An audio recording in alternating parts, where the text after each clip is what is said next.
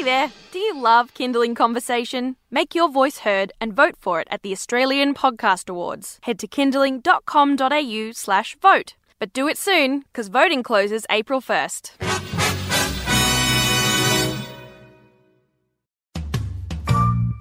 Hi, I'm Siobhan Hunt, and this is Kindling Conversation, a Kindling Kids radio podcast. Just a quick note before we get into the next episode. If you haven't already, I'd love you to rate and review Kindling Conversation wherever you get your podcasts, or if you enjoy the episode, share it with your friends. All right, thank you, and on with the show.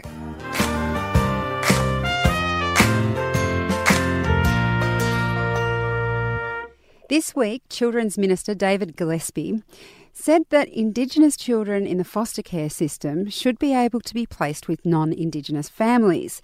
Currently, there are kinship laws that mean authorities try to keep abused and neglected children within their family or community. Gillespie said, and I quote, "There's a fear that we would create another stolen generation, but I'm not advocating that." Following on from this, the Channel 7 morning program Sunrise hosted a panel discussion with two non-Indigenous Australians about why this would be a good idea. We thought we'd ask someone who has actual lived experience of the issue itself. Radaway Hick is an actor. You might know her from the ABC series Cleverman, but she most recently took a personal turn with her work when she started Our Kids Belong with Family. It's a campaign across social media. I should say there's a hashtag in front of that. Hashtag Our Kids Belong with Family. She and her father are also carers for her nephews. Hi, Radaway. How are you?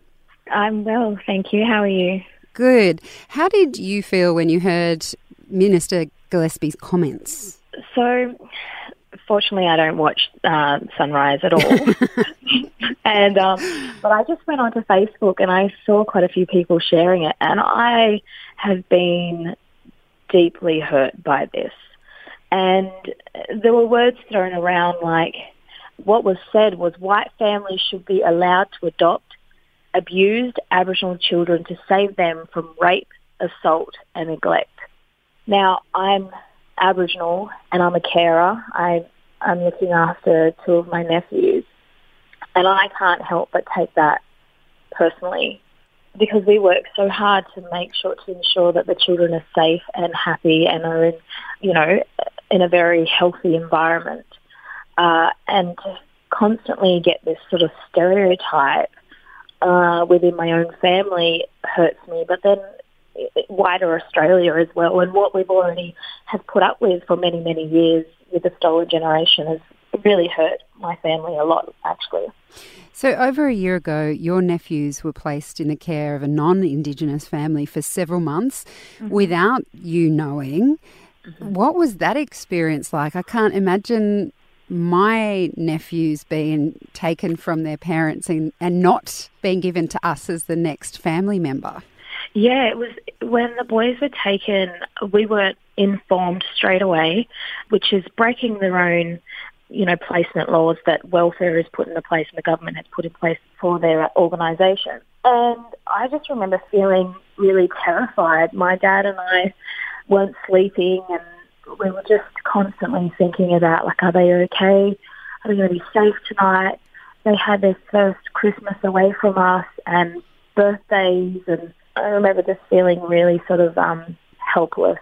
And do you know why they didn't let you know and why the boys didn't come to you guys first? You know what, we were never given an explanation for why they didn't contact us. And I do still have family members who work for Territory Families, who were the people who took my nephews away.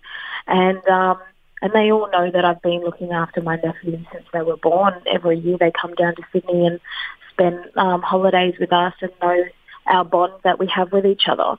So no, I have no idea why they didn't do it, but I can have a bit of an understanding, especially with the comments that were thrown around so, easily on Sunrise, that this is coming from a place of control and, a next generation of the stolen generation, And when the discussion on Sunrise, apparently someone said everyone's being too politically correct about creating a next stolen generation. What's your response to that? using words like being politically correct, or, or even they mentioned on Sunrise as well, we shouldn't be afraid to be labelled racist or all of that. I think that you've got to be really careful with what you say. You're talking about people's livelihoods here. When children are taken away from their families and from their culture and their traditions, but especially their families, that's when mental health issues come into play. Aboriginal people have the highest rate of suicide in the world, not just in Australia, but in the world. That's concerning. And we're not a large percentage of people in Australia or in the world. We're a small percentage, and we're either incarcerated or where people are dealing with suicide and mental health issues. And that's got a lot to do with the stolen generation and what has happened in the past and being ripped away and forcibly removed from our families.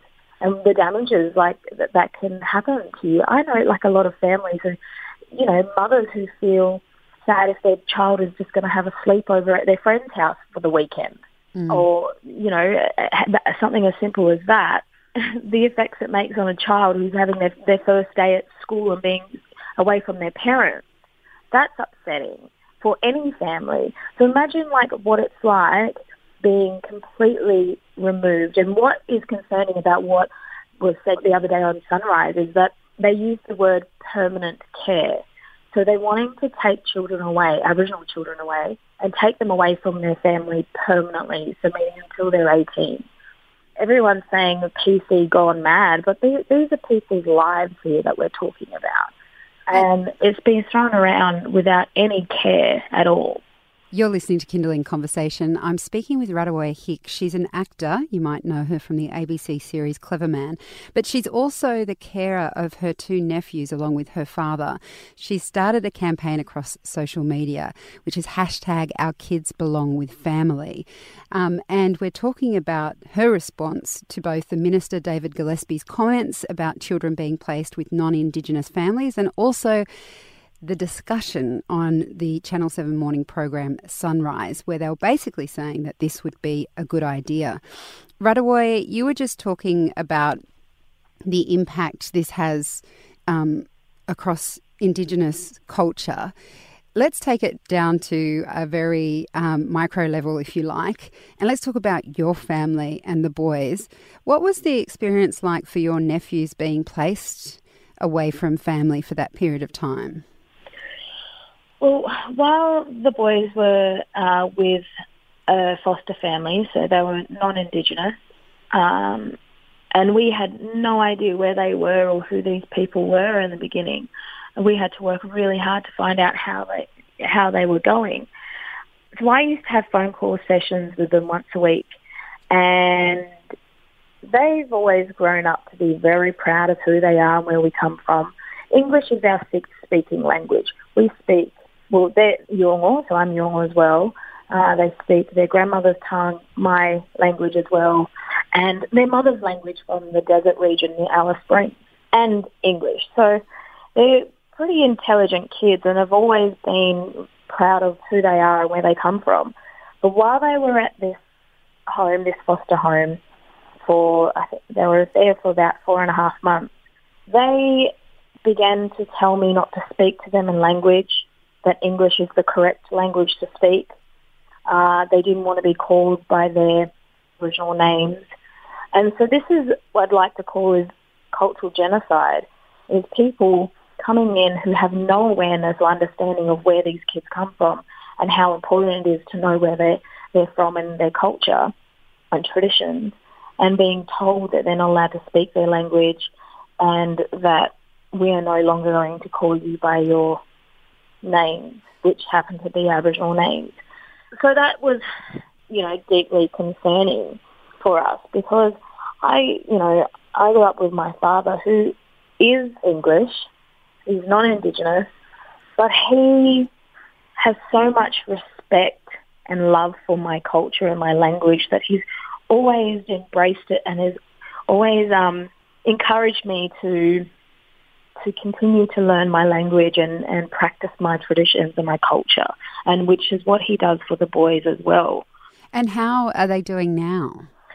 Oh, they're so happy. A couple of weeks ago, the older nephew, who's now 6, they've been with us for about a year now, and they're doing really well at school. The 6-year-old has a speech tomorrow, which he wants to do it all in language. Oh, brilliant! Yeah, it's really lovely. So I've been teaching him, and we've been practicing his speech, which is really, really great, and so proud of him and proud of both of them and how far they've come. And they've said to us a few times, without even me having to, or any of us having to say anything, because the older one remembers being taken away. He says, "I'm so happy that I'm with my family." I'm getting emotional now. Yeah, and through hearing a child say that just tells me how important it is to continue to fight this fight and how important it is to raise awareness, because these kids need our help. And it's really concerning that people, like those guys on the panel on Sunrise, can just say things so openly and blatantly be racist without even having any education or awareness of what is really going on and the depth of how damaging, what they were saying, how damaging that can be to many people. You started the campaign #OurKidsBelongWithFamily. What would you say to someone listening who's wanting to know how they can help? What I'd like to say is we need as many non-Indigenous people, not speaking for us, but as our allies, to come with us and stand with us, spread the word, spread the awareness, I think, and just start reading things, reading as much information as you possibly can about it, I think is really important. Yeah, and for those people who are a part of the stolen generation or have their children who have been removed, don't give up, keep on fighting.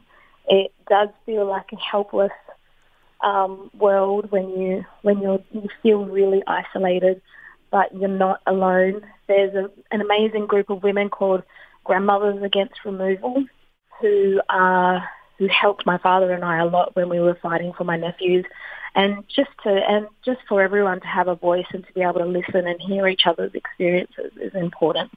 Rodaway, thank you so much for speaking with us today. Thank you. That was Australian actor Rodaway Hick.